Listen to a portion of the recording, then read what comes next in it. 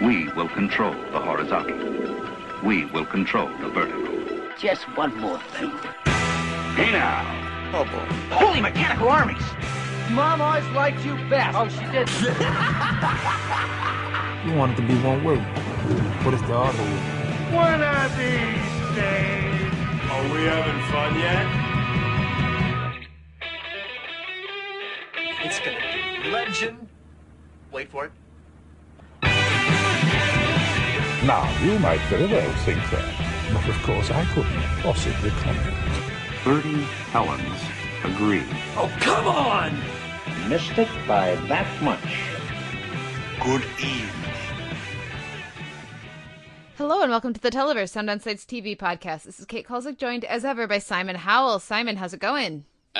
Scattered, busy, crazy, silly, as per usual. Some blend of those things. Well, and also a little sad, the croissanterie that I got to experience the delicious bounty of while I was in Montreal closed. Yeah, and I don't know how many Televerse listeners there are in Montreal, so I don't know how much they care. But yes, basically my favorite place in the country just sort of closed overnight. So I'm a little bit beat up about that. But elsewhere in the world, there's a Veronica Mars movie that's going to happen, so that's nice. Yeah, but that's a whole other discussion. I'm not even sure that's a good idea, but I guess it'll be good to see those characters again. Well, and it's going to be interesting, if only for, what it means for television and for self-funding of projects and stuff. I don't know. I think it's going to be, if nothing else, I'm sure the movie, whatever they put together, will be good because I really like all that world, and they seem like they really have a story they care about. But also just to sit back and watch everybody else kind of freak out about it. It was so much fun, and to watch what comes from it, I think will be really interesting. Although part of you thinks, where were you people the first time? Well, yeah, but, still something. I don't know. Yes, it is something. We heard from a bunch of you guys this week. Last week, we requested some feedback from you guys. We heard from Bob and Mari about that. Thank you very much, guys. If anybody else wants to send us feedback about, we're thinking of changing up the format of the show and shuffling some things around, please let us know what you think about that, what you want to us to make sure that we keep, or maybe you would, things that you don't particularly care about, please let us know. We will take that into consideration. But that was great to hear from you guys. About Stephen King, I got to talk with Randy Bill, who prefers The Stand, and I think you're wrong, Bill, but I think the internet agrees with you, though, so maybe I'm wrong. And Brian and I talked about it, and then, of course, Steve, we talked about that a bit. See, Ken and Bill talked about Veronica Mars' Kickstarter. Mario made what looked like a delicious chocolate pistachio pie for Pie Day. That looked really good, Mario. I hope you won your competition. Let's see, Kyle needs to watch Spartacus. He's seen up to season 3. Now, my question is, which season 3 is that? Which one do you think that means? I assume he means season 2. Season 2, like with the flashback, it's complicated talking about Spartacus. Yeah, I'm assuming he's considering the prequel season as season 2. Okay. So yes, there's lots of goodness to come if that's the case, Kyle. And hopefully you'll be all caught up so you can enjoy the craziness of the finale as everybody else does. Let's see, talked some Oz with Bondo, Michael, and Adam. And Ken, thank you for introducing me to Kids Views. And I loved your hashtag Who's Stupid Now about The Walking Dead. That was hilarious and amazing, so thank you. And Amanda and I talked some Amazing Race too. That was a lot of fun. So yeah, there was some really fun back and forth this week, particularly about The Walking Dead, but you can listen to our thoughts on that in our separate Walking Dead podcast, which should probably already be up in the feed at this point, or if not, you can find that at soundonsight.org. Let's see, over at Sound On Sight, we have David Lynch month and favorite television month still going strong. There's a new article up about Transformers, which I thought was pretty great. But for me, the highlight this week has really been all the various discussion about Oz the Great and Powerful on both the regular Sound On Sight podcast, which was contentious, shall we say, as well as on Masterpiece Cinema. Yeah.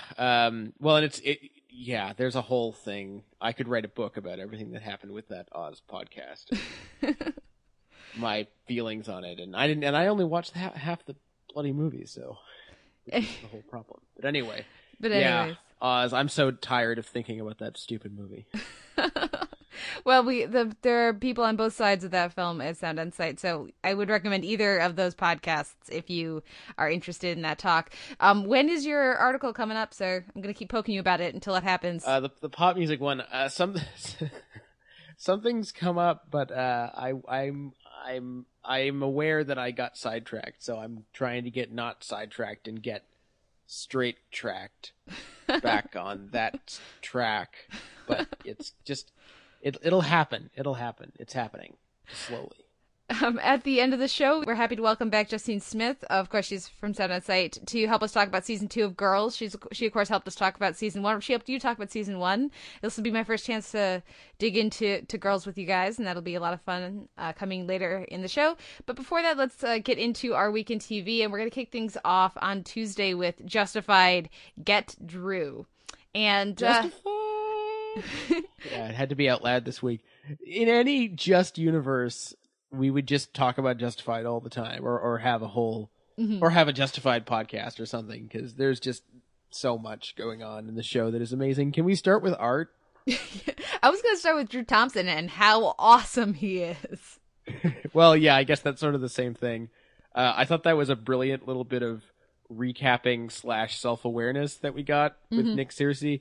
And every once in a while I have to bring up, hey, Timothy Olyphant does really good stuff on this show, and one of the decisions he made with this episode was to give that piece of dialogue to Nick Searcy's character rather than to keep it for himself. Oh, did it start out as a Raylan line? It was good. It was a Raylan line, yes. Yeah. And it played so much better this way. Yeah, absolutely. I didn't even know that. I wouldn't have imagined that being a Raylan line at all. So yeah, absolutely, that was a good call by all involved. Let's see what else in this episode. I mean, we were excited for Drew Thompson being revealed as Shelby, if only because it meant that we were gonna get a lot more.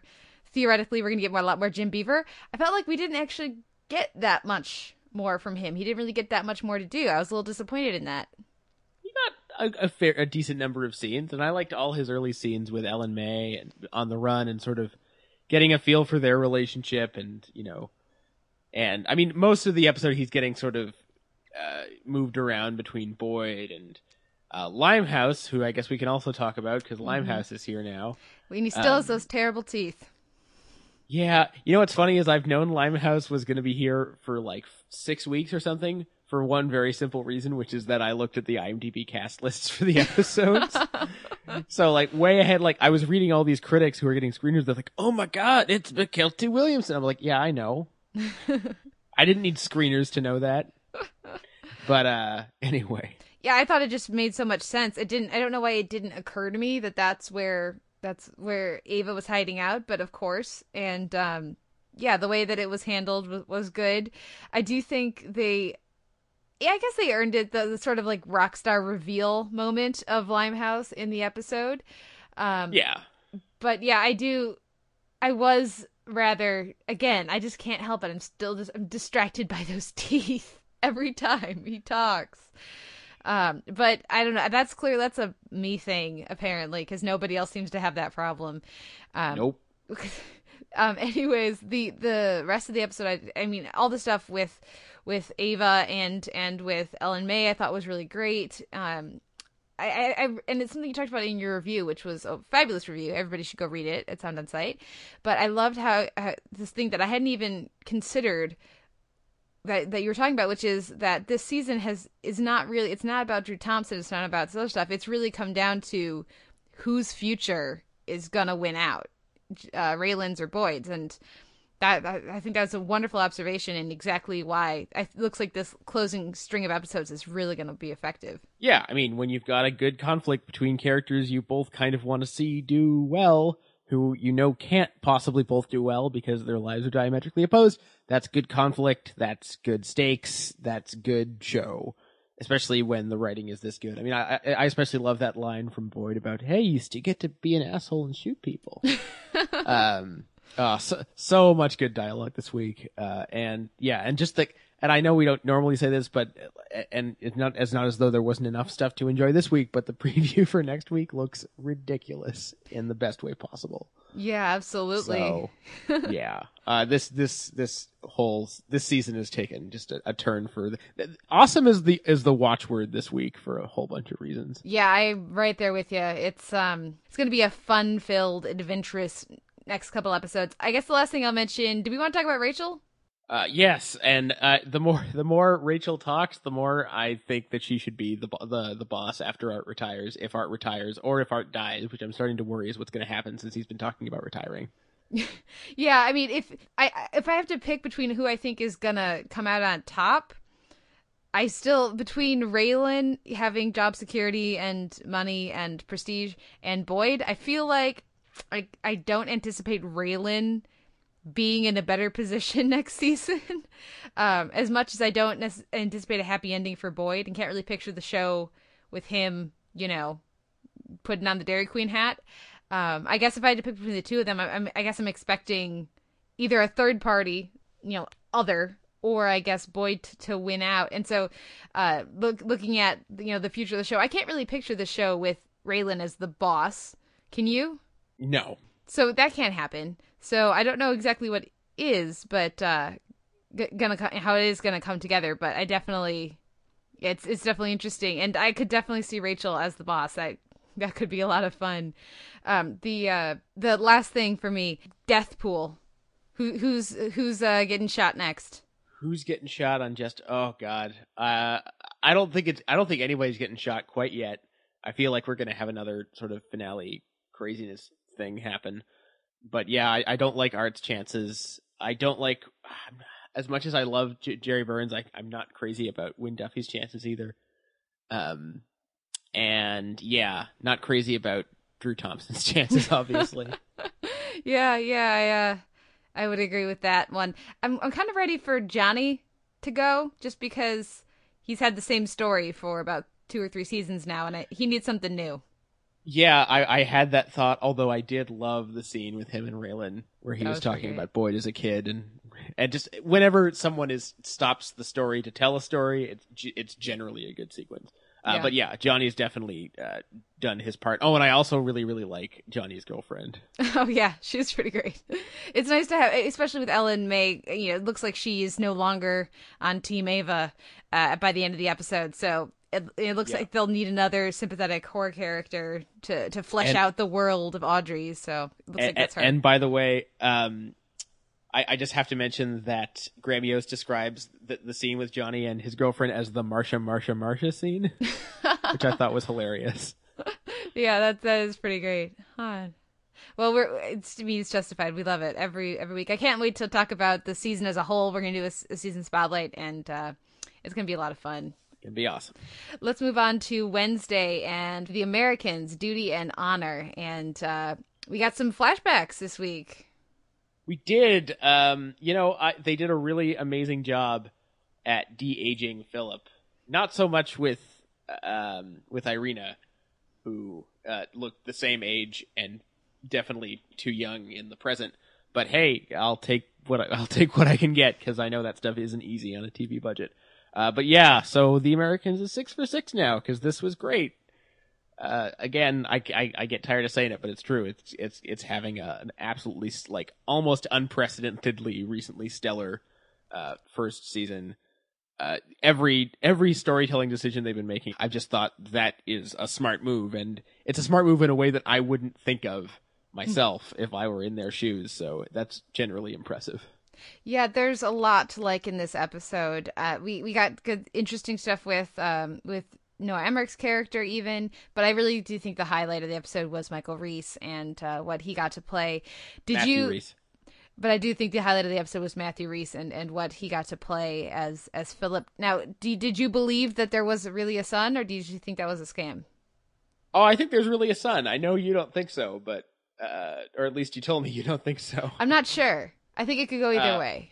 I lean towards there is, and in fact, when he asks her later in the episode, so is he real or not? I take her reaction there as being slightly affronted that he thinks that she would deceive him like that, and then she plays coy about it. Like, that's what I think, but that may not be. I mean, if I rewatched it, I might have a different opinion, which means they did a good job.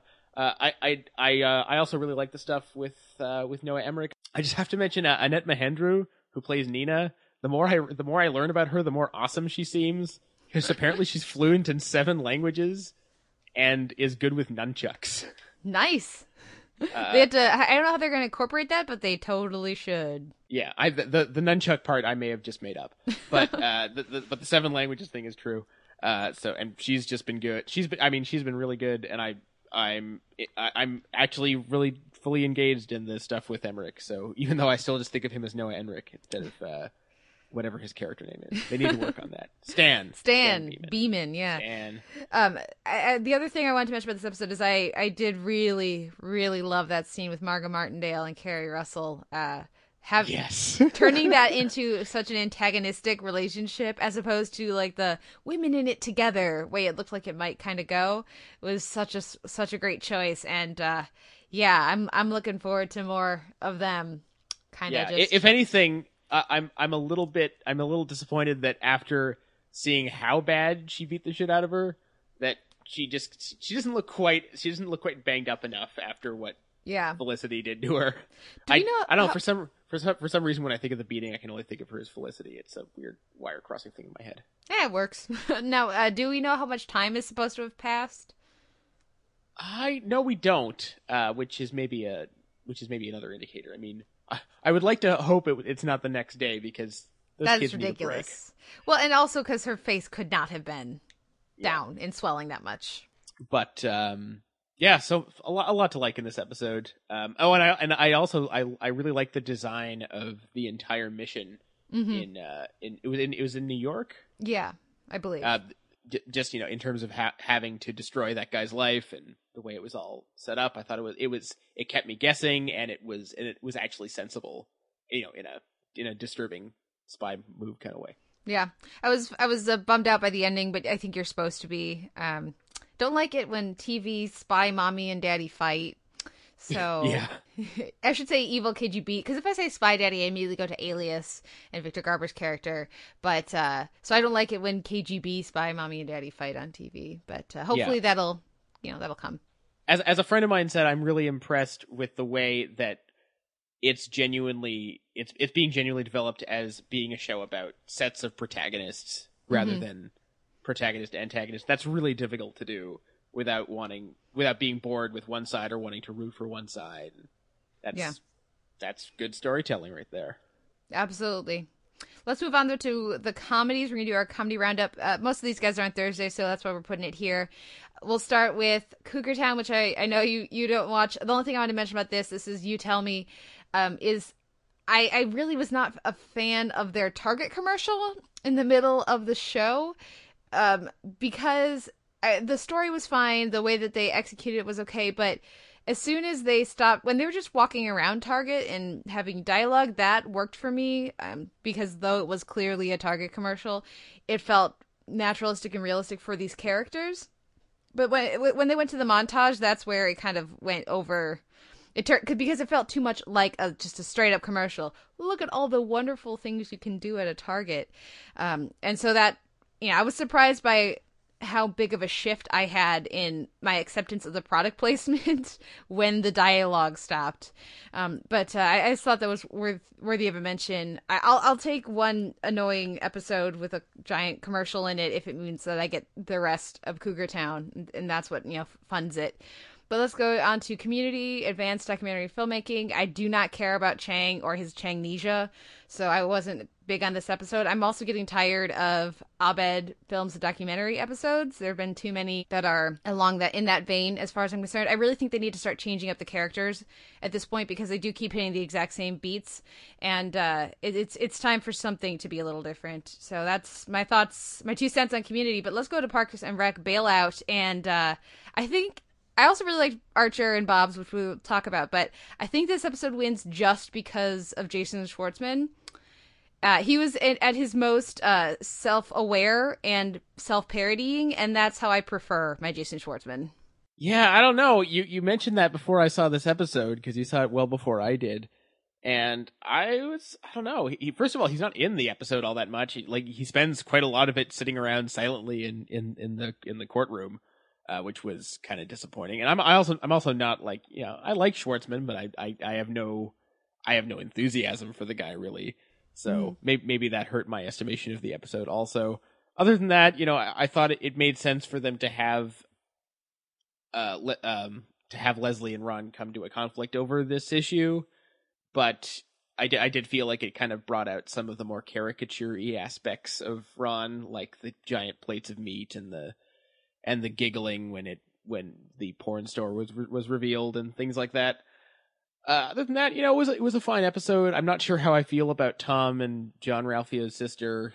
Some of it was kind of funny, but I found her character just to be super one note, even more so than John Ralphio. Yeah, she didn't work for me, and even John Ralphio's, like, his singing in that first scene with him really didn't work for me because it felt too much like he was being intentionally obnoxious as opposed to just not being aware of how he's coming across. So, John Ralphio can be a great character, but can also be troublesome for the show when they don't get the balance quite right.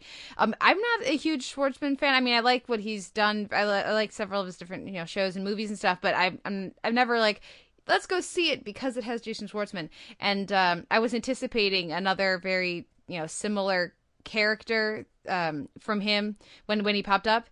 And so when they did just make him a completely, I felt like they were really playing with the persona of Schwartzman in it, or how he is perceived in most of his roles that he takes on. So that's why it really worked for me. And just I don't know, maybe I just know too many mega film nerds who would think that a subtitled Tarkovsky is the mainstream thing to get. I don't know. That just worked for me. As for Ron, I do think it's been too long since they had an ideological conflict between Ron and Leslie, and so that worked really well for me. Do you have any thoughts on Chris and the baby daddy thing and April, being friends? No, I mean, I thought the whole him fathering Tom thing was a weird plot point that I was glad they didn't try to do too much with.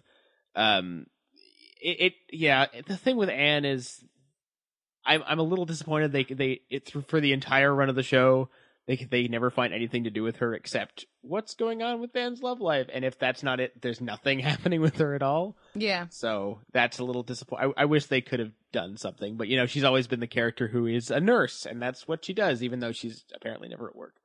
And it's a really demanding job, but whatever.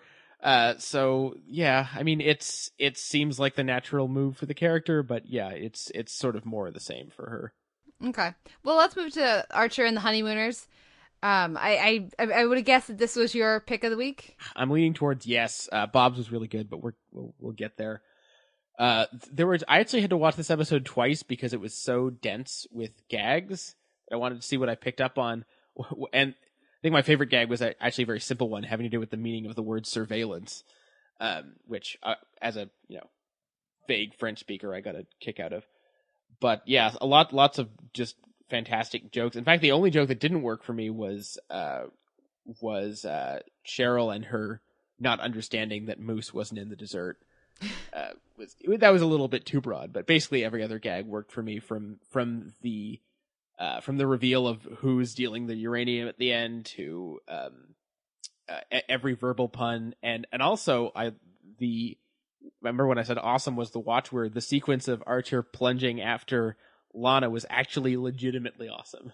Well, I kept just being struck by how great the animation was in that whole sequence with the reflections on the glass and everything. It looked amazing. So yeah, it was effective comedically. It was effective in its story structure and actually, and of course, then again, also just it looked great.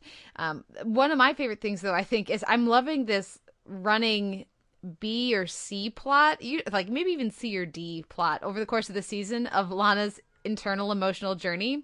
So much like we had that elevator scene with Lana and Archer a few weeks ago, it's like underneath everything else that's going on, Lana is having this really, tumultuous, what do I want to do with my life? What is the meaning of my life? Am I too obsessed with work? She's having all of this stuff going on, and the show does not care. And I love that. Yeah, it's really great.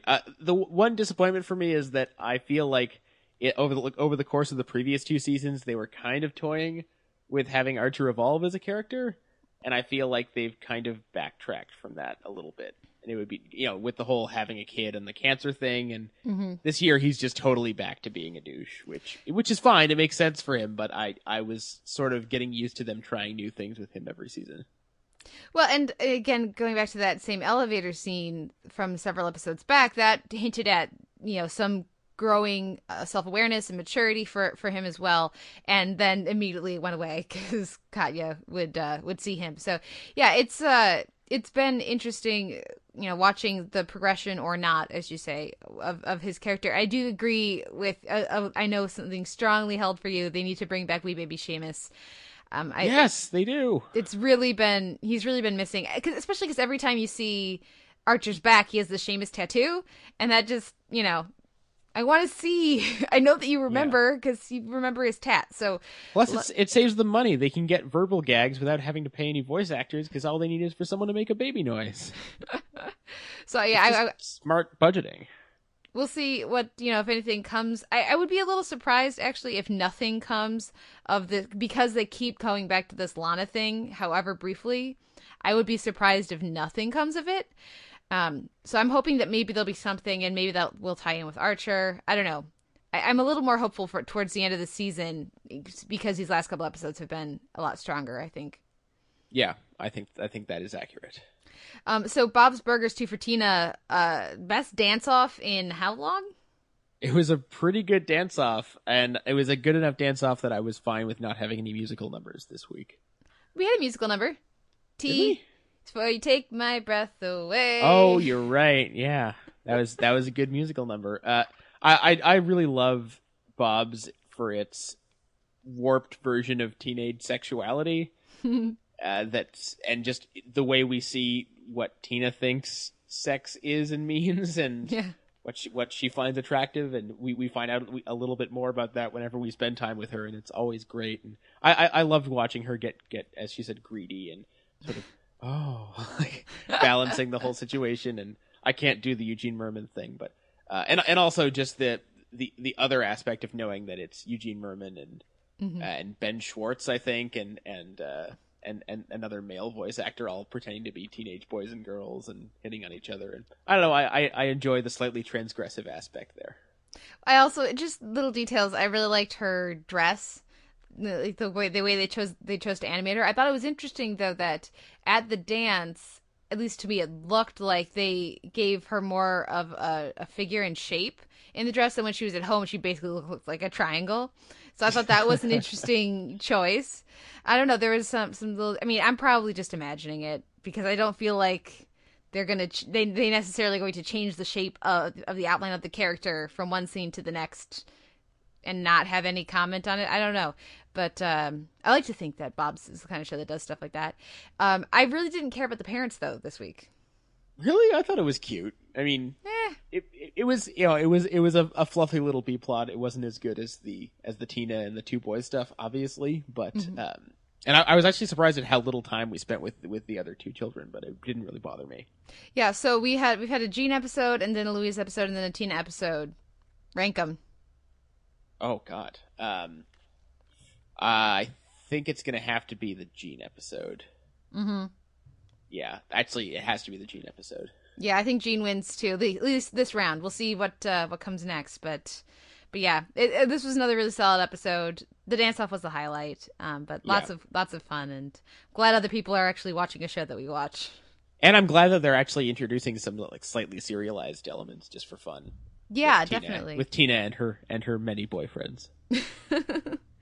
Next up on Thursday is The Vampire Diaries, Bring It On. I don't have that much to say about this one. You guys can see my fuller thoughts at Sound On Sight. I have a review up there. Yeah, I don't have too much to say except high school. Why are they back in high school again? If they never had another scene in the high school and never had them graduate and never acknowledged that they were in high school, no one would care. No, I really don't. Maybe, 2% of the fan base would feel cheated out of a graduation scene? They would save money on having to hire dozens and dozens of attractive extras. Mm-hmm. Well, and that's got to be expensive. this is not Buffy, where the high school was a crucial, integral setting to not only the experience of the main characters, but to the theme of the show and really the message of the show. This is Vampire Diaries, where the farther they get from the high school, the better the episode is. And I mean, I don't know. I think Nina Dobrev actually does a good job of differentiating this Elena from regular Elena and from Catherine. But I have some problems with what they're doing with the character, and I really didn't like with Catherine or with Caroline, where they've stretched out this Tyler thing for 2 weeks. I'm not interested in Haley at all. Do you care about Haley even a little bit? No. Oh God, the Haley class scenes are awful. Yeah, they just need to get them over to the originals, and then I'll be a happier Kate. As for, I guess I did like Rebecca. I didn't talk about Rebecca in my review, but I do actually like her. I am actually looking forward to what we get. It looks like we're gonna get from Damon with those. I'm anticipating flashbacks to, it was Will was the guy that he tore the heart out of. Yeah, apparently. I don't know if flashbacks are really what I'm gonna be into right now. I'd prefer they just got this whole Silas thing over with. Mm-hmm. But yeah, and also they need to have a whole episode where nobody says The Cure. I'm really just sick of hearing people talk about it. Yeah, it definitely has. They've had stronger weeks. They've had worse weeks as well. I mean, this isn't. They have. This isn't. I'm going to compel you to tell everybody how you feel, kind of a situation. But still, it's not great. At least somebody got their heart ripped out this week. Yeah, it's something. Speaking of violence and mayhem, Spartacus, War of the Damned, Mors Indicapta, which is Latin for can't deceive death, or you can't cheat death, basically. It's rough translation. So, what did you think? It was a good episode. There was lots to like. It did definitely feel like it was a very deliberately, we have to not kill everyone quite yet, so let's make a way to not have that happen quite just yet right now. But other than that, it was good. Lots of good moments. Obviously, the dialogue is fun as ever. I had in my head, maybe I wasn't being attentive enough, but I had kind of a difficult time figuring out the geography of the area where they're supposed to be not dying, basically, and how that was working with the whole ice moat and all that stuff. And I don't know, I was having some confusion over the course of the episode with the tactics and the geography. Was that just me? I didn't really have that much trouble with it. The pit. I mean, at first I was not understanding the difference between what happens at the end and what we see at the beginning, and then I realized the difference is when they're climbing up at the beginning, they're climbing up the pit, and then they have to climb up the pit, and then they have to climb up the wall, so that extra obstacle gives the people on top of the wall enough time to kill them, so they are not able to scale the entire wall. As soon as I kind of pieced that together, it made more sense. What I have to give a shout out to is that after this episode, I went over to Wikipedia, which of course is clearly infallible, but yes. I did a tiny bit of research, and obviously the real Spartacus did not use bodies. The real people used they made like a bridge kind of thing of sticks and mud and stuff, but pretty much everything else in the episode happened. They did that during a giant snowstorm and used that as cover to, like, I was watching this going, okay, this can't be what actually happened. And then it kind of was. So that was awesome. That was an extra little bit of badass to round out the episode. I do like the struggles we're getting with Crixus and Spartacus. I think it's particularly effective because that there was splintering in that group at that time. Historically, I don't know that they would be playing the same conflict if they weren't kind of required to by history. Are you having trouble with that conflict? Well, I'm mostly just having trouble with I don't feel like we spend enough time just with Spartacus thinking about what his thoughts are on all of this and how desperate he's actually getting. And I feel like we need to spend more time just with him. Yeah. Or with him and one other character, just getting an honest assessment of what's going on in his head. Yeah, I would agree with that. We're not getting a lot of internal insight. Which we should, because he hasn't got that long. No. Oh, no. Were you surprised that at the choice made by Crassus's slave? Somewhat. Again, I'm not sure. I think I said something to this effect last week, but I'm not sure how interested I am in these like little political moves ahead of, or little character moves ahead of the big, cluster hoo-ha. But it's I guess the characters need something to do to keep the other bits of the plot moving in the meantime. I do find it interesting just the way the show finds these characters sort of conflating the personal and the political, I guess, or the personal and the military, because there's something to that, and I think the show's actually quite smart about that. And I feel like this is what we come back to. This is a smarter show than you would expect, considering the I wouldn't, not quite soft porn sex scenes, but really close. Yeah, something like that. And that are in every episode. And that are in the incredible violence and the way just that it's sold. If you just watched a random scene, then you might not. It's something where the whole is, I think, a lot greater than each of the individual parts would lead you to believe. Yes, that's a good way of putting it. Yeah. I gotta say, I was disappointed in Gannicus. Bad Gannicus. Cheated on his woman, and his woman, who is awesome. I think it was smart for them to have her finally start speaking some English, or, well, Italian, Roman, whatever she's speaking, such that we understand her.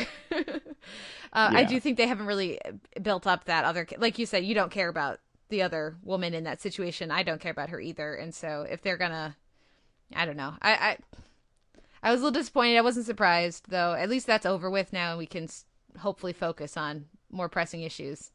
Yes, we can. Yes.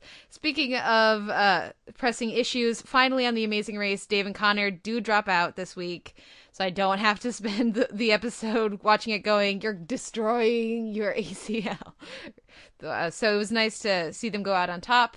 Of course, it didn't really leave a lot of drama for the episode itself, because they checked in without doing any of the challenges, which is their way of dropping out, because the penalties will make them be last, and so nobody else is going to be eliminated in this episode. Of course, the teams don't know that, but still, I don't know. It wasn't the most thrilling episode, but I did come to really enjoy Max, which I didn't anticipate. He's one of the newlyweds. Pam and Winnie came in first, so go us on that for our joint go team. Me, you mean? You ripped me off. I did copy. But we are in last and second to last place in the pool. Mario's kicking it, but nobody's doing too amazing. Mario has 30 points. He's in first place. We have, I think, like 8 and 10-ish, something like that, for the two of us. So there isn't that huge of a difference. I think this has been an interesting season in that there doesn't seem to be one breakaway team, especially after, we had the injury for Dave and Connor. So once they were eliminated, the teams that seem the strongest physically don't seem particularly intelligent, at least at puzzles and stuff. I am really liking how, I don't remember if it's Pam or Winnie, and has been able to draw on her experience as a set designer, and it's come in really handy. And so that's been actually really cool to watch. But I know you weren't able to watch this week. Have you been missing, the episodes that you haven't been able to see, or are you not feeling as compelled this season? That's part of it. I will try to catch up.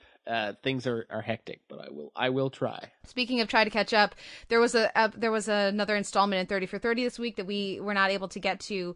We will, I'm sure, try to catch up for that when they air the next one. Of course, we have our Walking Dead podcast for Prey up in the feed already. It was really great. We got to talk to Scott Meslow from TheWeek.com and The Atlantic, so you can check that out at Sound On Sight or in the iTunes feeds. But let's go on to our next Sunday show, which is The Good Wife, Invitation to an Inquest. And Odo's a coroner. Yes, that was easily the most interesting aspect of this episode to me. It wasn't a bad Good Wife by any means, but it did feel a little bit like a retread of certain things we've seen before. For instance, everything with Carrie and his dad. Yeah. I kind of felt like we knew where that was going, and I guess Carrie getting the upper hand was kind of new, but it didn't feel like they really explored that relationship in any new way.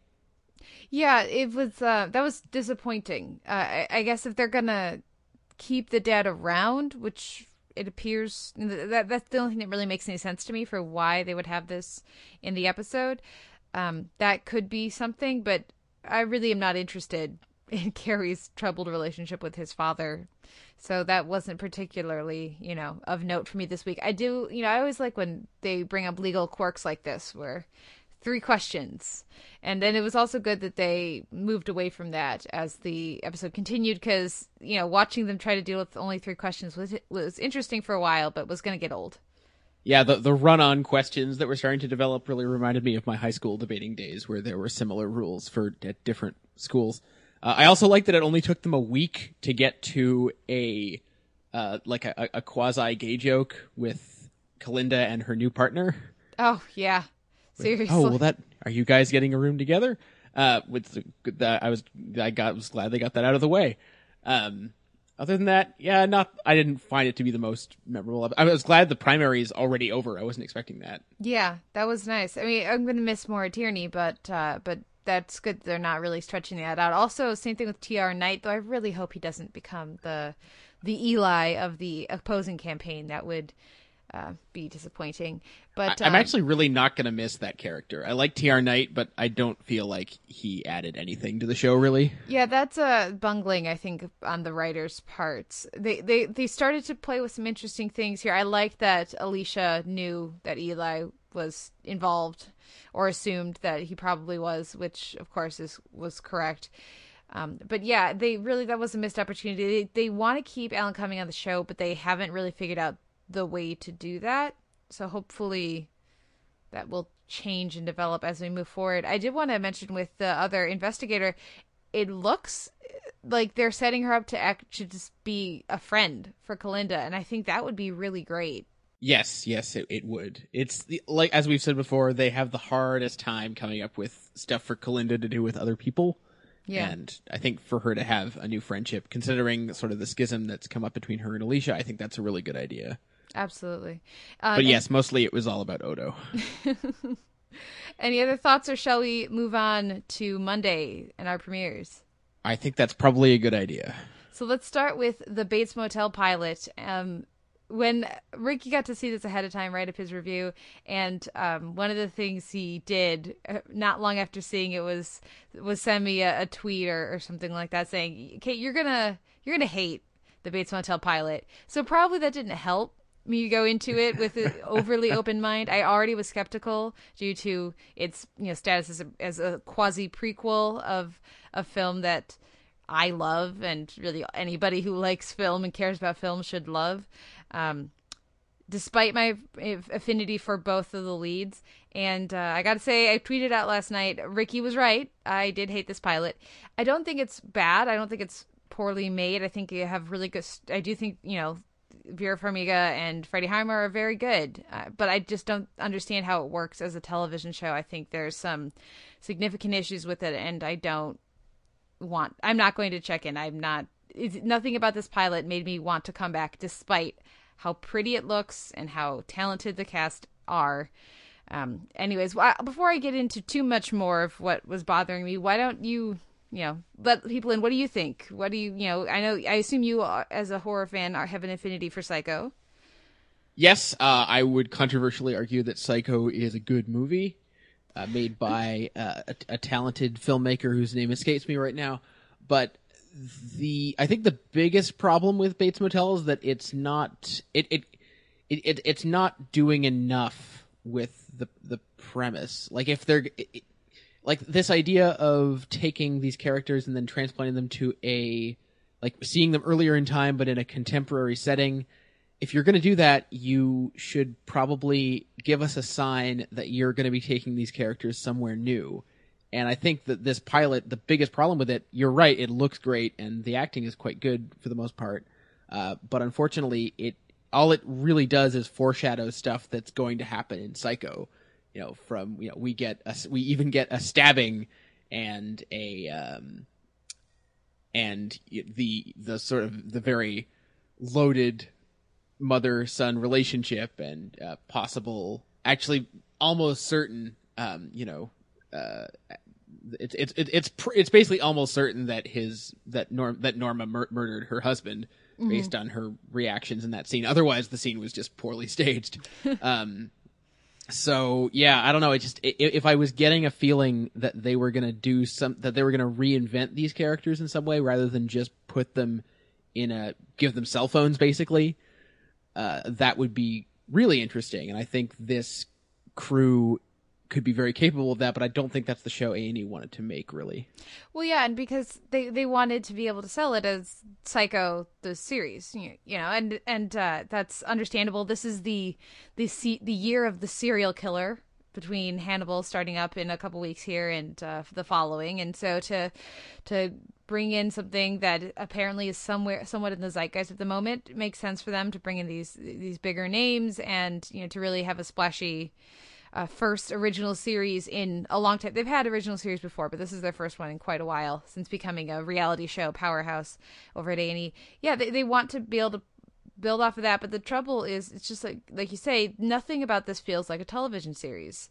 It does. It almost every reaction you get feels, rather than something that's based on character or anything we know about the character, feels like a construction to get the characters to where we know, unless they change something, unless they pull a Tarantino in Inglourious Basterds, to get us to where we know that it's going to go. And I think they rely far too much on our knowledge of Psycho in this pilot. I don't think the actions of Norma and Norman, particularly in relation to the dead body, make any sense given what we're shown. I don't think Norma's reaction to her assault makes any sense given what we're shown. Obviously, what we see with her in the opening moments shows that she has some detachment to death and or has killed people before. That makes sense.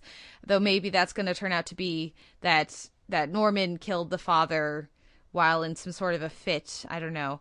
But still, we see that there's a detachment to death. There could be a hint that she doesn't want to call the police because she could have been implicated in that first murder. She could not want to, bring up refresh old wounds, but they don't tell us anything about that. We have no way to know that. We have to try to infer that. So if you're going to have this really big set piece assault and murder, then you shouldn't be asking your audience to just kind of assume stuff and we'll fill you in later, not in your pilot.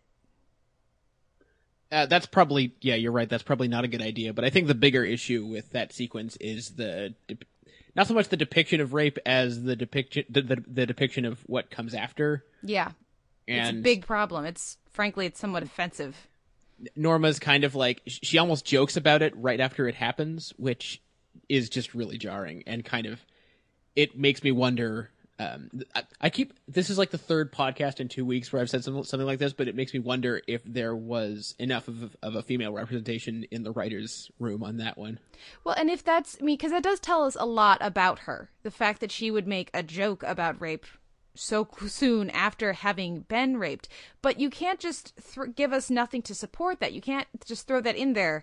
You need to have given, something before this happens so that it feels natural to the character for her to be so hardened. I mean, this kid, Norman, just discovered his father's dead and, if I recall right, bloody body 6 months ago. He shouldn't be this calm about seeing another one.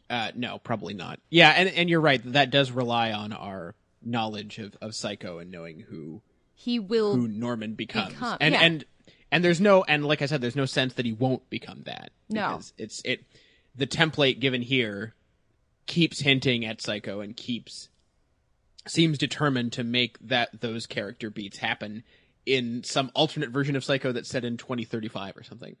So, which is also confusing, but whatever. Well, I also have a problem with W. Earl Brown and that character, who feels like such a complete plot contrivance. He's there so that he can assault Norma, so that he can be killed and stabbed, so that they can, stash the body. He doesn't feel like an actual, real character. His opening moment with them, that it provides threat. It gives you somewhat of a sense of the location, but to go from that to, I'm just gonna start raping people, I don't know.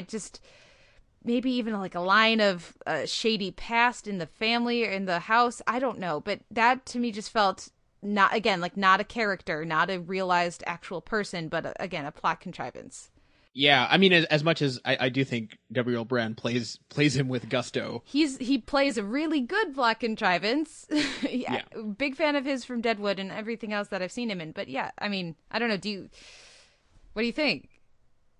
No, you're not wrong. I mean, and although there's also we have to say this whenever we're watching a pilot, which is it's a pilot. Yeah, and pilots have these problems almost universally. It's very rare we get to see the first episode of something and it doesn't feature massive contrivances used to set up things for the future that are going to be figured out later. So I don't think that's unique to this show in any way, shape, or form.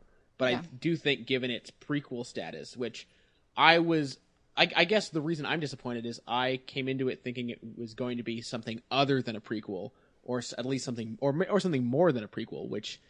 Now, having watched it, I don't get that sense anymore. And that's the biggest source of frustration for me.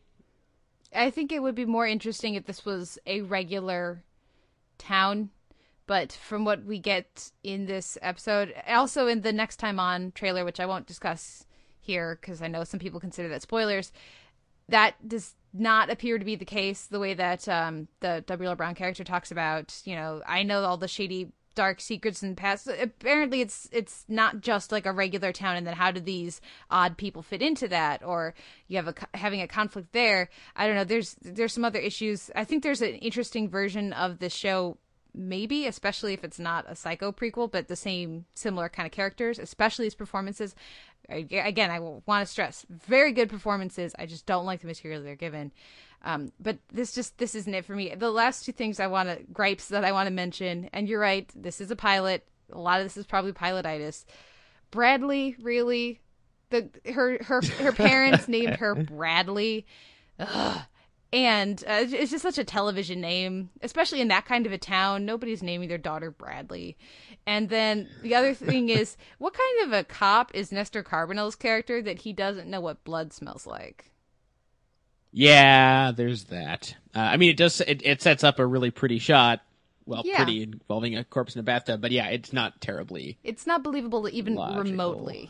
I don't know why how we're supposed to follow this guy all season as he tries to figure out what happened, as it appears might be the case here. If he can't smell a dead body, he's clearly going to be the Andrea of cops. That's you're right. I'm sure it's very possible that most of my complaints here could be addressed on the show as it goes forward, but I'm just not interested in checking in again. There's nothing about this, despite the really good performances and despite the great art direction and design of the show, that has me wanting to come back, especially on a day when there's other shows I'm more interested in watching. What about you? Are you going to check in for another couple episodes? I'm going to keep my ear to the ground and see if people are enjoying it, if the show is evolving, and like I said, if it's contradicting its status as a straight-up prequel. If I hear that it's not doing that, I probably won't. Okay. Well, for me, a big reason why I'm not interested in sticking around is that at the same time on the Sundance Channel, I believe it's the same time, might just be this week because they aired 2 episodes, but is Top of the Lake, which aired its first 2 episodes this week. You've only gotten to see the first one. I've seen the first 2, but between Bates Motel and Top of the Lake, it's just like hilariously not even a choice. Top of the Lake's amazing. No, it's not. Yeah, this is a mini-series on the Sundance Channel. I believe it's in 7 parts. I've read 6 somewhere, but I'm pretty sure it's 7.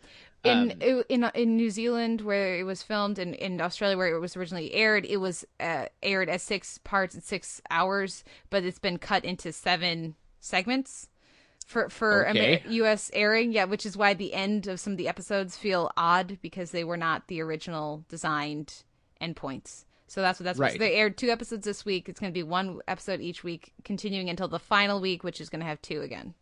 Right. And I've seen it described everywhere as The Killing Except Good. Yeah. And I only ever saw the first episode of The Killing, so I don't know if that's a totally fair or legit comparison, but I do know that at least this first hour is really, really great. I'm a huge fan of Jane Campion. Bright Star is an amazing movie. The Piano is an amazing movie. Sweetie is pretty cool. I think you'd like her movies a lot. And what translates really well, I think, to this medium for her is that there's this great mix of darkness and shady characters, along with gallows humor and just oddball characters that are strangely infectious. And I think probably my favorite scene on TV this year actually so far is when she's 11, yes? 12. She's 12. When the 12-year-old we're following for a good chunk of that first episode wanders into the I don't know exactly how you'd call it, the therapeutic tent city for battered and otherwise troubled women. She wanders into this tent city with a huge rifle and then just sits down and chats with them all about her pregnancy. It's just like, okay, this is just awesome television right now. Yeah, and I didn't watch The Killing. I was steered away by all the reactions to it, and this was before the Televerse, so I didn't feel compelled to check it out. Now tell me, in the pilot to The Killing, did you actually meet Rosie Larson and follow her around? No. She was already a goner at that point. Yeah, that seems like the biggest difference, at least in the premise of this. It's not a spoiler. It's not really a secret to say that Tui, the main character whose disappearance we're going to be following, who is pregnant at 12, so clearly something's wrong. She disappears, and so then Elizabeth Moss' character has to try to find her, see what's going on, figure out, who at the very least statutorily raped her or regular raped her, and really solve the mystery of what the hell is going on in this chunk of the world, this piece of the world. But following, actually, casting her, and it's a wonderful performance, I think, from that actress, and letting the audience follow her and really get a sense of her in this first episode is crucial, so that we really care. I mean, I really care about her after only one episode. Yeah, I was upset when that happens, because she's just a really cool character and completely unique. And hey, we haven't even mentioned Elizabeth Moss. So let's talk about her. Who of course is best known for Mad Men, here appearing with a New Zealand accent. And I know that it caused trouble for Campion to cast her because her initial backers really wanted a New Zealand or Australian actress, and she was like, "Nope, I want Elizabeth Moss." And they were like, "Okay, see ya." And I think there was a whole cluster hoot about that. But she's really, really great. And I wasn't thinking about Peggy at all while watching it, which is really impressive. Yeah, I've enjoyed Elizabeth Moss back from her, on The West Wing, even when she played Zoe Bartlett. Of course, she's amazing on Mad Men, and it's not a surprise that she's really great here too. And again, I think it just goes back to they have a really strong cast here, but starting the story with Tui and not with Elizabeth Moss, I think really puts everything in its proper context. And so because we care about Tui, we care about the person trying to help her. And I think there's a lot of really interesting gender dynamics. Actually, let me backtrack a little bit. We also care about Elizabeth Moss because of her performance in the writing and the world the situation she's put in. There's a lot of reasons we care about Elizabeth Moss. But I do think that there's a lot of really interesting gender discussion going on here. It felt a little odd to me that apparently in this chunk of New Zealand, Paradise or top of the lake, or lake top or whatever it's called, the area where they're in, there's so much gender discrimination that seemed odd to me. Did that seem odd to you? Well, having not been in New Zealand, I really couldn't tell you. But I mean, in terms of the gender politics, I think there's a lot of fascinating stuff going on. The one thing I wasn't crazy about, and when you only sort of roll your eyes at one thing in a first episode, it's pretty impressive. But that one shot of the police captain or whoever he is, like slicking his hair while he doesn't really listen to what Elizabeth Moss has to say, was a little bit broad. Yeah. But on the other hand, I like that they're not afraid to poke fun at some of the female characters in the same way that we see happen to some of the male characters, especially in the scenes with Holly Hunter and these women who at first you're wondering why am I watching these characters, and then it gets tied in before very long at all, which is quite smart. We also have mentioned Holly Hunter, whose character is really something else. Yeah, she's those women. It's just hilarious. Some of the different discussions and their reactions to each other. You really get a sense that these women know each other for better and worse. And and the scene with Peter Mullen sort of confronting these women is amazing. It's fantastic. He's really great and I believe him as a threat. I believe him as not necessarily a suspect in the rape, but maybe in a disappearance. They do a really good job with that character of establishing him and giving him real menace, and you're not quite sure where it's pointed, but I wouldn't want to be the person. I would not. I feel like if they find whoever did this, I would not want to be that person because Peter Mullen's going to kill you. Yeah. Yeah. So I just, the second episode gets a little bit more into Elizabeth Moss's character's connections to some of these other people. It expands a little bit on the David Wenham character. That's Faramir to us Lord of the Rings fans, who's the police captain, and gets, sort of makes some of these characters feel more like people, which is good. But no, it looks gorgeous. The cinematography is amazing. Excellent use of location. Everybody should tune in. It's only 7 episodes in over 5 weeks. Tune in. Yeah, absolutely. I'm hoping to catch the second episode very soon, and we'll be following it closely. Absolutely. Let's take a break, listen to some music, and come back with our spotlight on Southland Off Duty.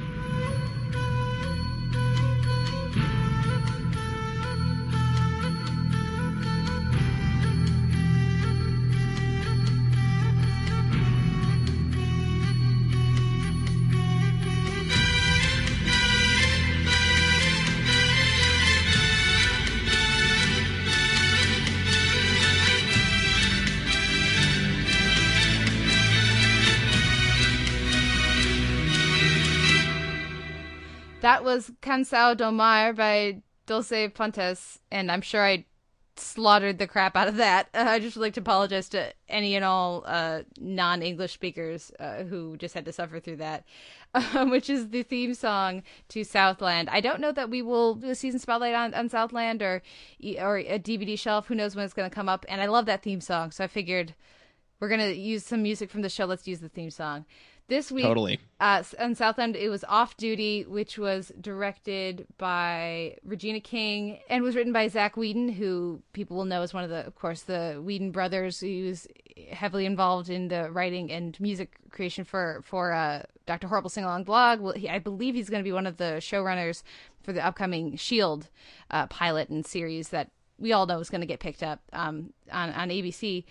This was an intense episode. What for you put this episode over the top and put it into the spotlight?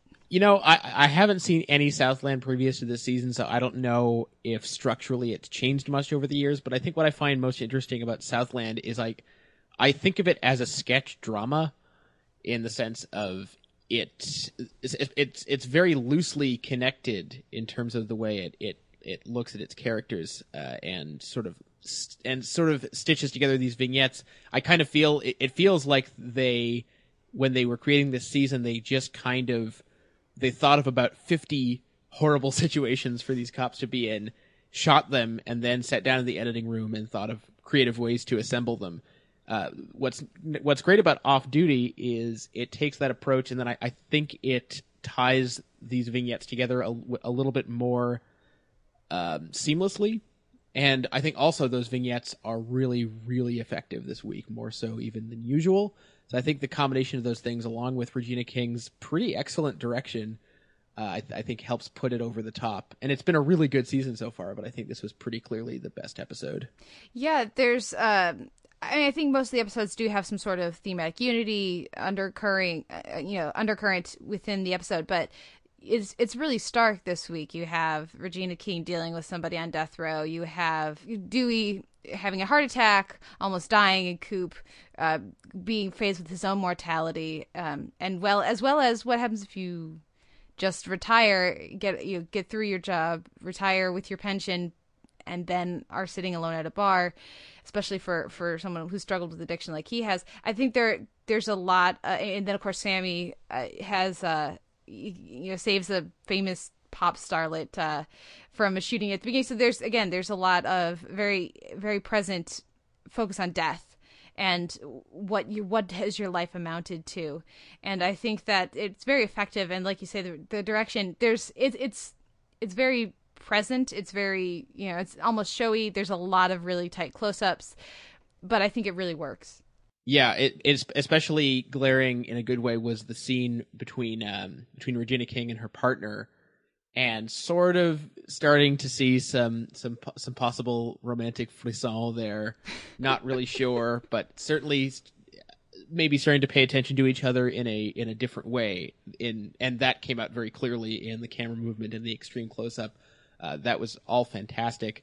And it's not surprising, given that she directed the episode, that she gets a lot of the best material. But also the scene late in the episode, actually, with Regina King. Yes, it is. Usually, when actors direct episodes, they direct episodes that they're barely in because they don't have the time. So actually, when I was watching this, I was surprised to see how present she was in it. Okay, I have been corrected, but regardless, Regina King's scene near the end with the death row inmate she's been sort of a pen pal with, that's a scenario we've seen 100 times before in movies and TV shows, but between the writing, the acting, and the editing, that was just something else. Yeah, it goes back to Regina King's performance, which is something we've praised several times within just this. This is only episode 5 of the season. We're new to the show on the Televerse, and we've still found time to praise her several times. And she really managed to capture just her dedication to her job, but also her vulnerability in her relationship with her son, and I don't know, we find out a lot about her in that sequence, I think, and it's all over her face underneath a layer of trying to not let it through, and it's a wonderful performance. Yeah, and I guess the other reason we felt compelled, because there was so much great drama this week, especially. The other reason we felt compelled to spotlight Southland at least once, and we may not get to again, is that apparently quite a few of the actors in the show have started to be cast as pilot leads for next season. So, despite that, there's been no actual announcement that Southland's not coming back, but that seems to be what's happening. So, it seems like they've had a decent, even miraculous run considering the change of networks, but it might be over for Southland. Yeah. Well, let's talk about some of the other characters, though. I thought it was great what we got this week with Coop. I'm sure you enjoyed having Gerald McRaney back. Yes, I did. I think Coop is one of it's Michael Cudlitz, who, of course, viewers will know from Band of Brothers, as well as many other things. I think he's actually one of my favorite cops at this point. I really love watching him.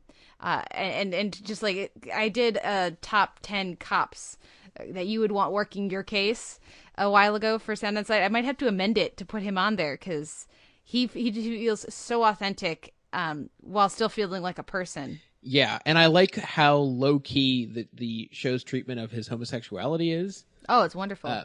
In terms of it, and you understand how in previous cop shows like The Shield, for instance, like that's an active plot point, because that could be, you could understand how there's a lot of homophobia in the ranks, but as society evolves, that may start to be less of an issue. So it's nice to see a depiction where it's not like nobody ever gives him grief, at least not in this season that we've seen, over his sexuality.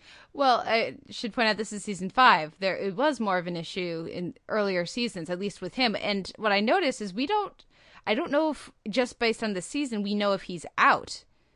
Because we never see him mention a boyfriend or anything about a personal life, really, when he's on the job or when he's with his colleagues. So, because that's something I had been watching out for. But even just in the tone that the show brings to those scenes, and the performers as well, it's just so refreshing to have it just be another element of who this person is, as opposed to a singularly defining one. I know that his struggles with his sexual identity was more of a issue earlier in the show. But it's nice to see, I have some gaps in there, but it's nice to see the character be so at peace with himself. Yes. Oh, and I love the scene with his ex-wife as well. Yeah.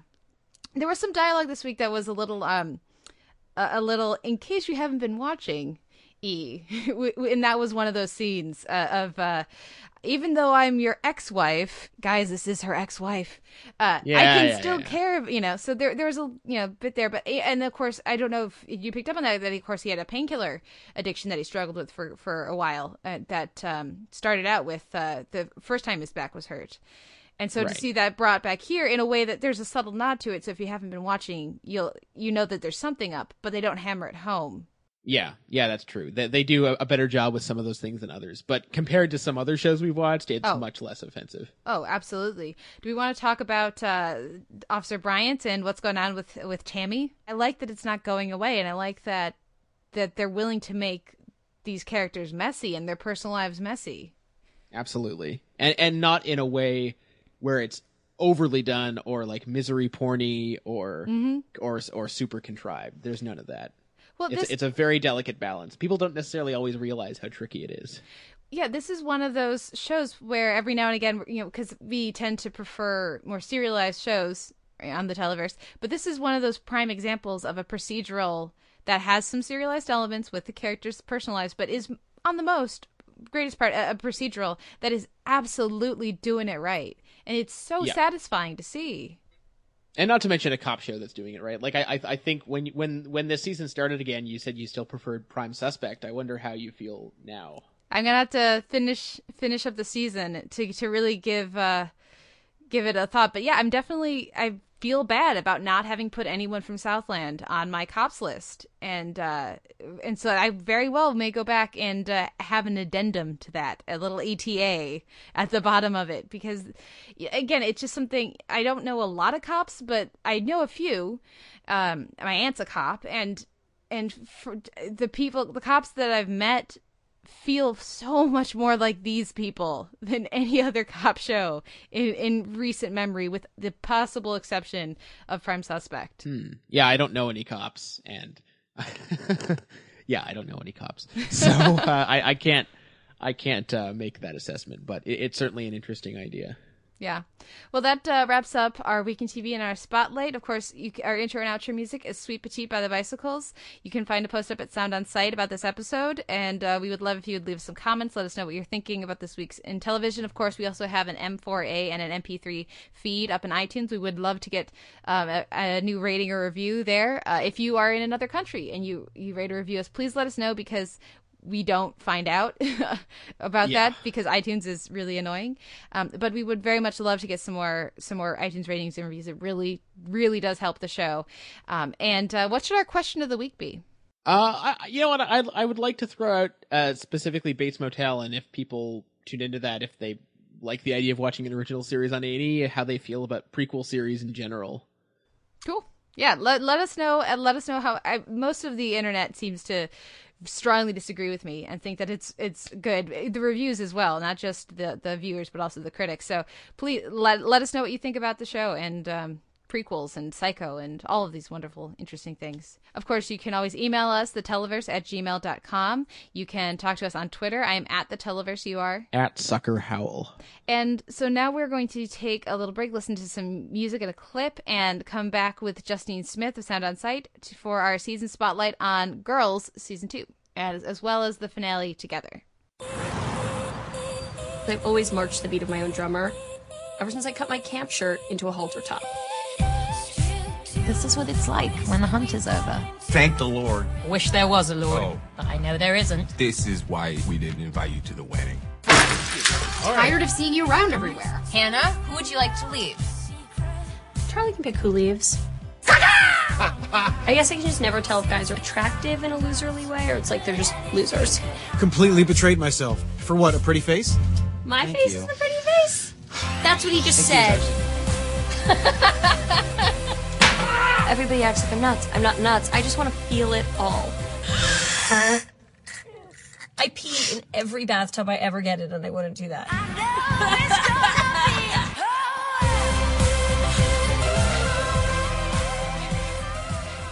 We're back with the Televerse. This is Kate Kulzick, joined as ever by Simon Howell. And this week, once again, we are skipping the DVD shelf and going to a season spotlight. And back to help us talk about Girls Season 2. She helped us with Season 1. It's Justine Smith from Sound On Sight. Justine, welcome back to the show. I am very happy to be back. Hi, everyone. So Girls Season 2, I know that, it's been such a I guess, divisive season, especially the last few episodes, and very controversial, I guess, much of the season. What did you think of both the finale and then also Season 2 as a whole, and then how it compares maybe with Season 1, and what trajectory do you see the show on? I think that the show has it really departs from what they established in season 1. I think in terms of tone, I feel as though Lena Dunham, as well as the producers involved, like Judd Apatow, are kind of going for a different thing, and they're really experimenting with different formats and different tones that were not even on the radar for season 1. I mean, the Patrick Wilson episode still feels like a big, what the fuck were they thinking, in a good and a bad way. It's kind of like, This Is 40, the Judd Apatow film, is kind of like season 2 of Girls. There's a lot of weird episodic things that don't really come to a head, but are always fascinating, but also upsetting because they feel pointless a lot of the time. You know what I mean? Well, I don't think I would make that connection because I like Girls. But I love Girls. I love Girls. Yes, yeah. I think we have a different take on This Is 40, but I don't love This Is 40 though. Okay. But I do agree that this season feels a little less narratively focused and driven, perhaps. It does feel, like you said, more episodic as far as some of the way that in the first season they went home with Hannah, and we had that episode. I feel like they did things like that more this season. But actually those are the episodes that I most prefer. And what I find most interesting about season 2, its role as season 2, is that whereas normally with a show like this, you would expect that by the end of season 2, you've seen some real growth and change with all your main characters. I don't know that we've really seen that. And I think it'll be interesting to see to what extent viewers are willing to stick with a show that doesn't seem to want to change any of its characters, or most of its characters, that is. It doesn't want to develop them. And when you're starting out, when you're watching a show like, I don't know, Archer or It's Always Sunny, or even a drama, not a comedy, that has its essential figures are all unlikable in some way or another, or self-destructive. I don't know that that's effective by season 3 if it's not going to be as straight up comedic. Well, and I think the comparison to Breaking Bad is astute, because if it's a comedy, it's easy because all you need to get by is to be funny. If it's a drama, it's difficult because you need to get by on something other than being funny. So in the case of Breaking Bad, you've got the cinematography, the acting, the set pieces, the science mishaps, etc., the mystery, the flash forwards, etc. Girls has none of those things, but it still attempts episodes where it doesn't really even try to be funny. So that's a really difficult thing. You mentioned the finale, which we haven't talked about yet, and I think I've been deliberately avoiding reading people talk about it on the internet because I'm sure that people were just really mad. What was interesting to me about the finale was it's so committed. It ties in with the whole season, like you said, Kate, is being totally committed to having these characters not learn, not grow, not change. The only one of the girls who maybe is starting to evolve is Jessa, who isn't even on the show right now. Well, Shoshana, I would say that Shoshana has changed. I'm not sure about that. Not sure about that. I think we see her doing things we haven't seen her do before, but I'm not sure they constitute a real real evolution, or certainly not necessarily positive evolution, which is something that I think some viewers will start to get hungry for. But I do think what's interesting about the finale is the way that the episode delivers these big, what in a more straightforward show would be obviously big moments of reconciliation and joy that aren't that really. I think a lot of the criticism and praise for the season has to do with the fact that a lot of what is going on feels like directly out of the pages, for example, of Lena Dunham's diary. It just feels like, oh, this happened to me. I have OCD, which Lena Dunham does. So I'm going to insert that into the show. Or I had an affair with a handsome man. I'm going to put that in the show. And it's been a really contentious type of thing. And as for this finale, it kind of subverts that tone that has been so persistent this entire season by being a really uncomfortable send-up to kind of romantic comedies, or where they have there's the reconciliation at the end where everything seems perfect, but as Simon said, that it's not.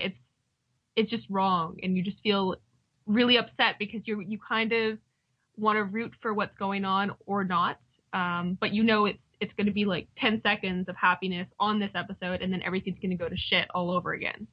I want to be happy for Marnie. I want her to have something positive in her life, but I can't because she's going to trounce all over Charlie again. It's going to be terrible and painful, and unfortunately, I'm willing to watch characters go through make the same mistakes, and it does feel very realistic. A lot of the best parts of this season in the show are the ones that feel the most truthful. So I'm all for the Patrick Wilson episode. I'm all for the OCD, but I think looking back on it, while I can't enjoy Marnie's and Charlie's theoretical happiness, I can't enjoy that last scene with Adam.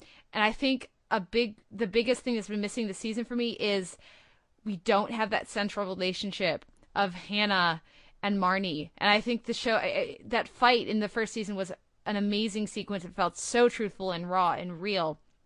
And I think that's what's missing in this finale for a lot of people. I think I can stomach Marnie making the same old mistakes with Charlie and Hannah being so self-destructive in her behaviors if there's something positive happening, but we don't get that.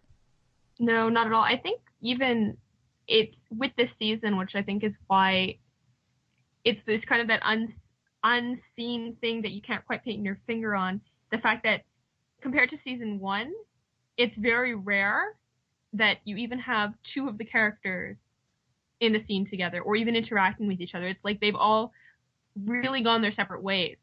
Now and then you'll have the few episodes with Hannah and Jessa, or there'll be a scene or two with Hannah and Marnie, but they seem fewer and fewer. And I think it does reflect this kind of self-isolation, at least on the part of Hannah, who is self-destructing in the most wonderful way. But on the other hand, it does kind of leave you wanting because there, as you said, there does seem to be something missing, for better or for worse, where you don't have anything to hold on to, nothing positive really that you can kind of say, well, maybe it will get better, or at least they have friendship, or maybe life is, like, I don't know, you just want an up and a down. And I feel like at least the last few episodes have been so much of people retreating into dark, awful places, or in the case of some of these relationship reunions, just kind of going back to what's comfortable because it's easy. You kind of want something, even if Hannah had like written like 1 or 2 amazing pages of her book, it would have given you something to hope for. I did love that one sentence we got though, that it was great. That was fantastic. And I think really when we look at how, and Simon, I'd love to hear your thoughts on this, that end, the montage of the running with the music. I mean, it's so, I know some people really got into it and really enjoyed it in some of the reviews I read, but for me, it was just the music just put it over the top, so I couldn't enjoy it. And I think that's because, at least for me, the relationship I most am rooting for is Marnie and Hannah's. Because those two, having that as support, some of the scenes that I liked the best over this entire season was that when Charlie starts bashing on Marnie at that party and Hannah sticks up for her and says, you don't understand what's been going on, and maybe we're fighting right now, but that doesn't change, that doesn't change that I'm not going to stand up for my friend. And I mean, for a show that's called Girls, right, and it's something that I've seen a lot of people complain about in this finale in various reviews, these main characters do feel very defined by the men in their lives, and I think the men have been the most interesting and dynamic characters this season, both with Adam and Ray. I mean, Simon, what do you think about all this? I'm so annoyed you got to that before I did. Woo! Point Kate. Ray is the only good person on the show right now. I don't think it's that difficult to make that argument. Or at least the only person who seems to be behaving in a way that isn't completely selfish all the time. He's the adult. He's the adult, yeah, and he behaves like one. The whole issue, I'm sure, I've been deliberately not reading stuff. I'm sure there are feminist blogs everywhere that are super pissed that the season ended with an episode that was so catered to the girls and their relationship with men. But I thought there was actually something really interesting about that, and the way that, it's the most common complaint about female characters in pop culture that, their inner lives or their relationships or their dialogue is totally dependent on men, the whole Bechdel test, et cetera, et cetera.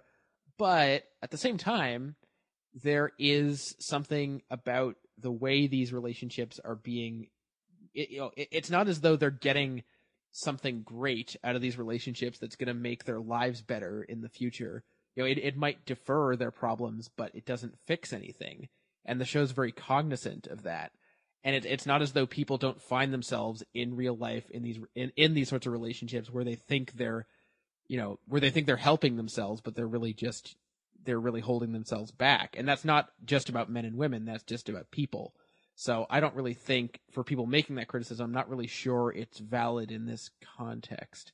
I also thought it was interesting the way we had three of the adult males in Hannah's life, Laird, her editor, and her father, all being very sensible, all telling her why her behavior is unacceptable and she needs to grow the hell up and, you know, be an independent adult human being. And she completely ignores that in favor of Adam. Well, and how Adam rejects the woman who is demanding to be treated with like a human, like with respect and with, you know, and to be seen as a person, and in favor of this child who he wants to try to help fix. I mean, I think there's definitely something there that he understands her and can relate to her in a different way because they have so many of the same struggles. But there's a definite parallel there where she won't listen to anybody telling her that she might have some mistake in this and that she needs to be more mature and grow up. And he, at least at first I wasn't sure if his angry tirade or like destroying, you know, smashing fest, that her meant Hannah or Natalia. But then it seems pretty clear based on his response to Hannah that he's referencing Natalia and he doesn't like being told by his girlfriend that he shouldn't call her a whore. Yeah. Yeah. Well, I think what's interesting about that and what you were saying about this episode more being about the women being defied by the men, but I think we're so far past that point. You are right, though. Some of the critics have kind of pinpointed that in regards to this episode. Yeah. But the men are almost more defined. I mean, of all the characters on the show, who is more dependent on their significant other than Ray is on Shoshana? Or Charlie appears to be on Marnie. Yeah, and to me, Shoshana, when she breaks up with Ray in the episode, I mean, she is hiding the fact that she cheated on him. But on the other hand, I think there is truth to the fact that being in a relationship with someone and you're the only person or the only thing that they like in the universe is also disturbing in its own way. I think Ray is, I love Ray, and I think he's totally endearing, sincere, and he's my favorite character in the show, and I agree with Simon that he's probably the only good person on the show. But on the other hand, to put that kind of pressure on somebody is also not fair to them either. It's not a healthy relationship. Well, I felt like this episode, I do agree, Justine, with what you're saying, but I think this episode and that scene let down Shoshana in that I don't believe what she's saying, because we've seen Ray in the past several episodes be kind, especially in relation with Marnie and her singing, and be there for her and listen to her. I mean, in his own Ray kind of way, but we've seen him blossom and become a more positive, happy person because he's with Shoshana, and to not always be such a complete downer. And then there's also the episode that we saw with him, I think it's called Boys, right? With him and Adam. And so maybe some of this is information that we as the audience have that Shoshana doesn't have, because maybe he's not showing this stuff to her. But when she says that I'm the only thing in the world that you don't hate, that doesn't feel true from what we're seeing about him. Yes, he can be a miserable person, but I don't think that that's necessarily true. And when you add on the fact that, you know, if she fessed up that she had cheated on him, then I would be more willing to believe what she's saying. But because she doesn't, it feels too much like an excuse from her to not want to have to face that she cheated on him. And so instead she lashes out, and then for me the elements of truth in her statement get sort of lost. No, and I agree with that, but at the same time, I think that the way that Ray uses Shoshana, and I say use in not a negative way, the way that anybody uses anybody in their lives. I mean, he is definitely aware that she is upset for some reason, and he misinterprets that to a certain extent into thinking that it is largely about his lack of ambition, and which is why he tries to change for the better. But on the other hand, you have that early in the episode, we have those 3 sex scenes, and the one between Ray and Shoshana is really upsetting in a way, because it's natural and it happens, but it's like he doesn't seem totally aware of how far away she is psychologically from him and their relationship at this point. I mean, the way that whole scene unfolds, it's like he's almost like, well, I didn't realize anything was wrong. At least in the way that she's like, oh my God, what the fuck is happening? Like, she's totally freaking out on the inside.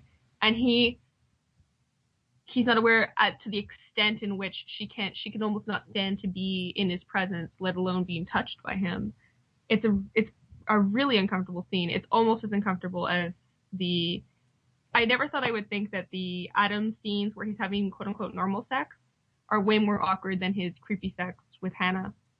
Like, it's what the sexual relationship he has with Natalia is like 100 times creepier than anything the creepiest thing he did with Hannah. After last week, whenever we get an Adam sex scene, I'm just waiting for something horrible to happen. Something horrible always happens.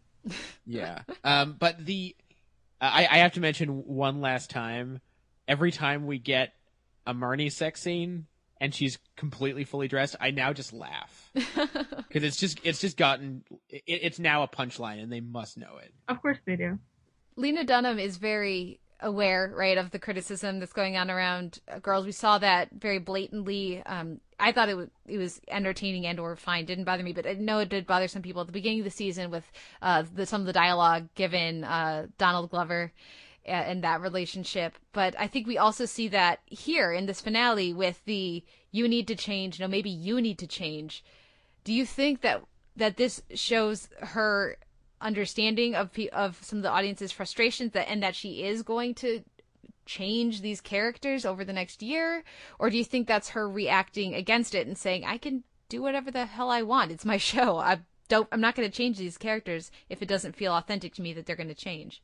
Well, it is interesting. This is the first season of, in a way, this is a different show than last year because this is the first season that's not being made in a vacuum. Yes. And so we're seeing, at least half the season you can say is informed, if not more, directly by those responses. Some of that has been interesting and some of that has been frustrating for me to watch. The precise import of that meaning, I don't think of that particular scene. I don't know what that's going to be probably until next season or unless she explains it. But, in terms of how it works in the whole season, some of it, the whole decision to bring in Donald Glover for a couple episodes at the beginning to talk about race a little bit was interesting, but then the way that discussion was completely absent from the rest of the season was a little awkward, I thought. And, especially because it's a big issue. And then to have the OCD plotline, which has been fascinating, happen so late in the season, to me was a bit of an awkward decision as well. This doesn't feel like a finale the same way that, I mean, I guess the final moments to some might, but to me it doesn't feel like the finale the way that the first season did, and apparently they have been filming the third, actually they might even be done filming the third season at this point. They filmed the second and third season really close together, at least that's what can be garnered from some of the interviews with Lena Dunham from, back around the Emmy or Golden Globes, around Golden Globes time. So I'm curious to see if maybe season 2 and 3 are going to meld more into each other, such that, we'll see some of these, this feels more like a mid-season finale to me than an actual season finale. Is that just me? No, it's not just you. It feels like a show that's not done. I agree. I also agree. Especially where they left Hannah. It just feels like they've left her dangling in a weird place. Like, it's not that I wanted things to be resolved. It just feels a bit too unresolved to be the end of a season. It's not like a cliffhanger. It's like they're in the middle of a story that they didn't finish. Yeah. Yeah. And that when you have, somebody when you have this very altruistic sort of approach, it's not quite as much as Louis, but, it feels applicable to the show. and somebody also who this is her first show, and while she's very self-assured and she's done a fabulous job, I would say, on the whole, she is still kind of figuring out what she wants to do, and she's not as used to perhaps the conventions of pacing for your overall arcs and your character arcs over the course of a television season. So I wouldn't be surprised if in season 3 we just kind of continue with the OCD thing, and then when you look at the series or the seasons, the second and third season as a whole, it feels more natural or more like what we're used to. I see what you mean, and it kind of goes back to my initial comparison with This Is 40, if only because it's as a film, it kind of doesn't have a beginning, a middle, and an end. It's just a series of vignettes of a kind that are kind of working towards a common theme or common ideas, but never really coming to fruition.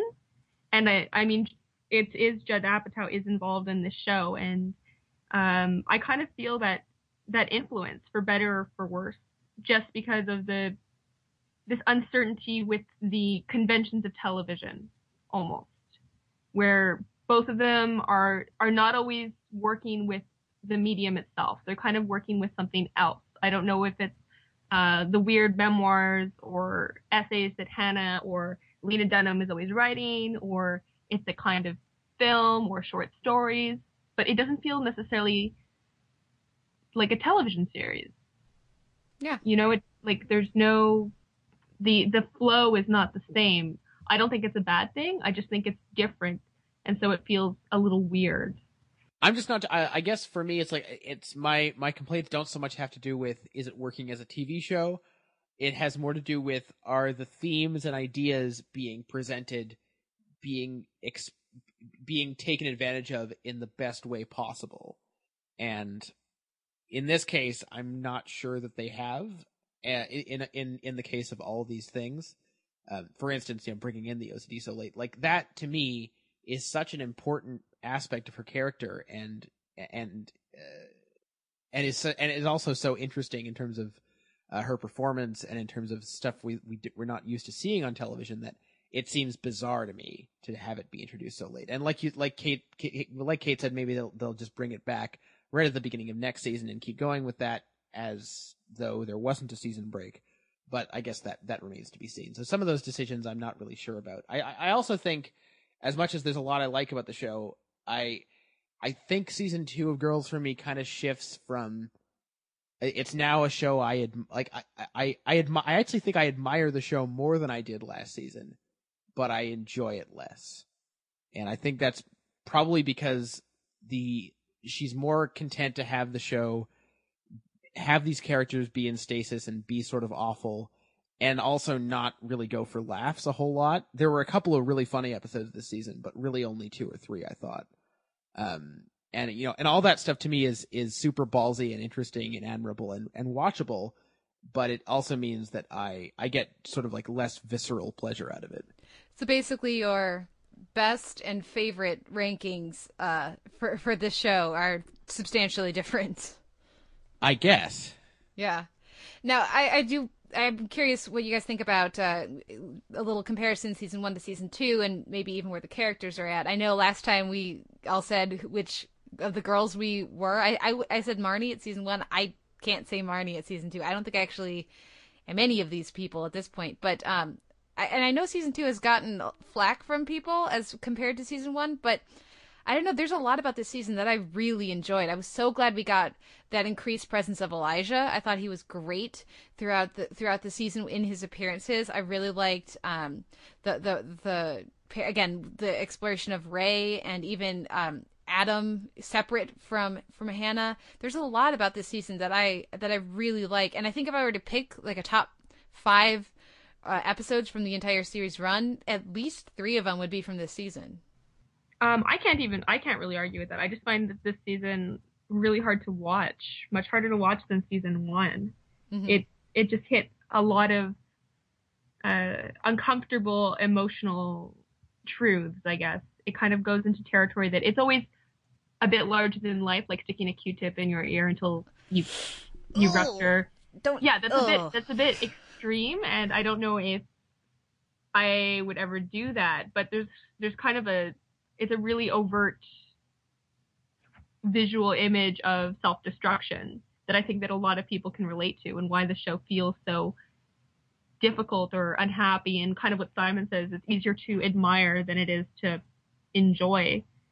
I think there's a lot of really amazing episodes and moments, and I think that a lot of that has to do with the fact that they do seem to be taking a lot more risks in terms of the kind of narrative and storylines that they are trying to approach. They're not afraid to, like, just the Jessa storyline, they're not afraid to kind of drop one of the main characters for like 5 episodes. Although we have mentioned the fact that may or may not be due to her pregnancy. It may or may not, and also the fact that she seems to really be unhappy to be on the show. I think she said something recently on Twitter, like she's like, after finishing season 1, I thought it was fun, but now I'm just thankful that this shit is over, or something like that. Like she's just really, she didn't want to be on the show in the first place. Oh, okay. Where Lena Dunham was like, you have to be, because I wrote this character for you, it's you, and she's not an actress really, and she's not really interested in television. I think the actress is very much who Jessa is, and I don't know if the character Jessa would play Jessa on a TV show and not hate it. Yeah. Fair enough.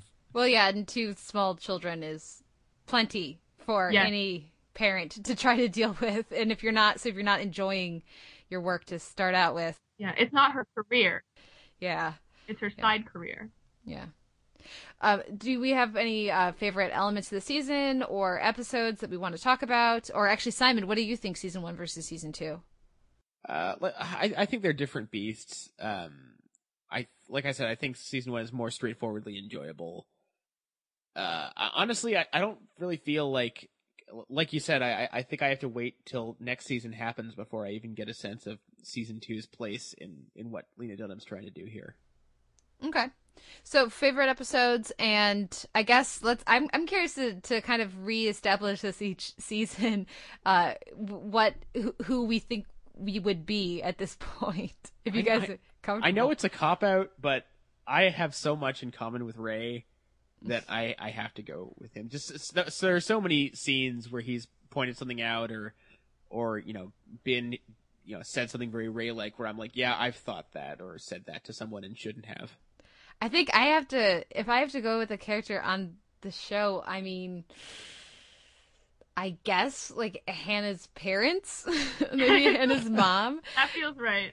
It's kind of boring, but and caring more about responsibility than anything, because I'm not doing the creative young thing.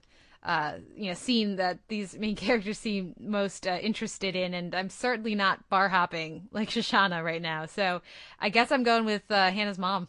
That's a really good answer. I think I'm kind of caught between Hannah and Marnie, in that I feel like Hannah, to a certain extent. I don't have OCD that I know of, but on the other hand, I'm probably more like Marnie, where I probably look way more put together than I am, unless you know me. Uh-huh. And then you're like, if the people who know me are like, wow, she's self-destructing in the most awful way because she's wearing a weird outfit today. That's kind of like the Marnie's dysfunctionality is the fact that I think she's so real life pretty, and everything has gone so well, and then suddenly when things go a little not well, it's like her whole world no longer makes sense. I mean, the whole season and her whole arc is totally predicated on the fact that she is totally the most naive character. I mean, you have Shoshana, and somehow Marnie is more ignorant about the way the world works than that creature. I end up thinking with Marnie, I keep going back to that wonderful couple of episodes with John Hamm on 30 Rock about how the world treats him different because he's so pretty and he doesn't realize this. And so that's what when you said that, that's what immediately came to mind. That's exactly what it's like, just more real. Yeah, she's starting to, see some of how the rest of the world works when people don't just give you stuff because you're really pleasant and intelligent and pretty.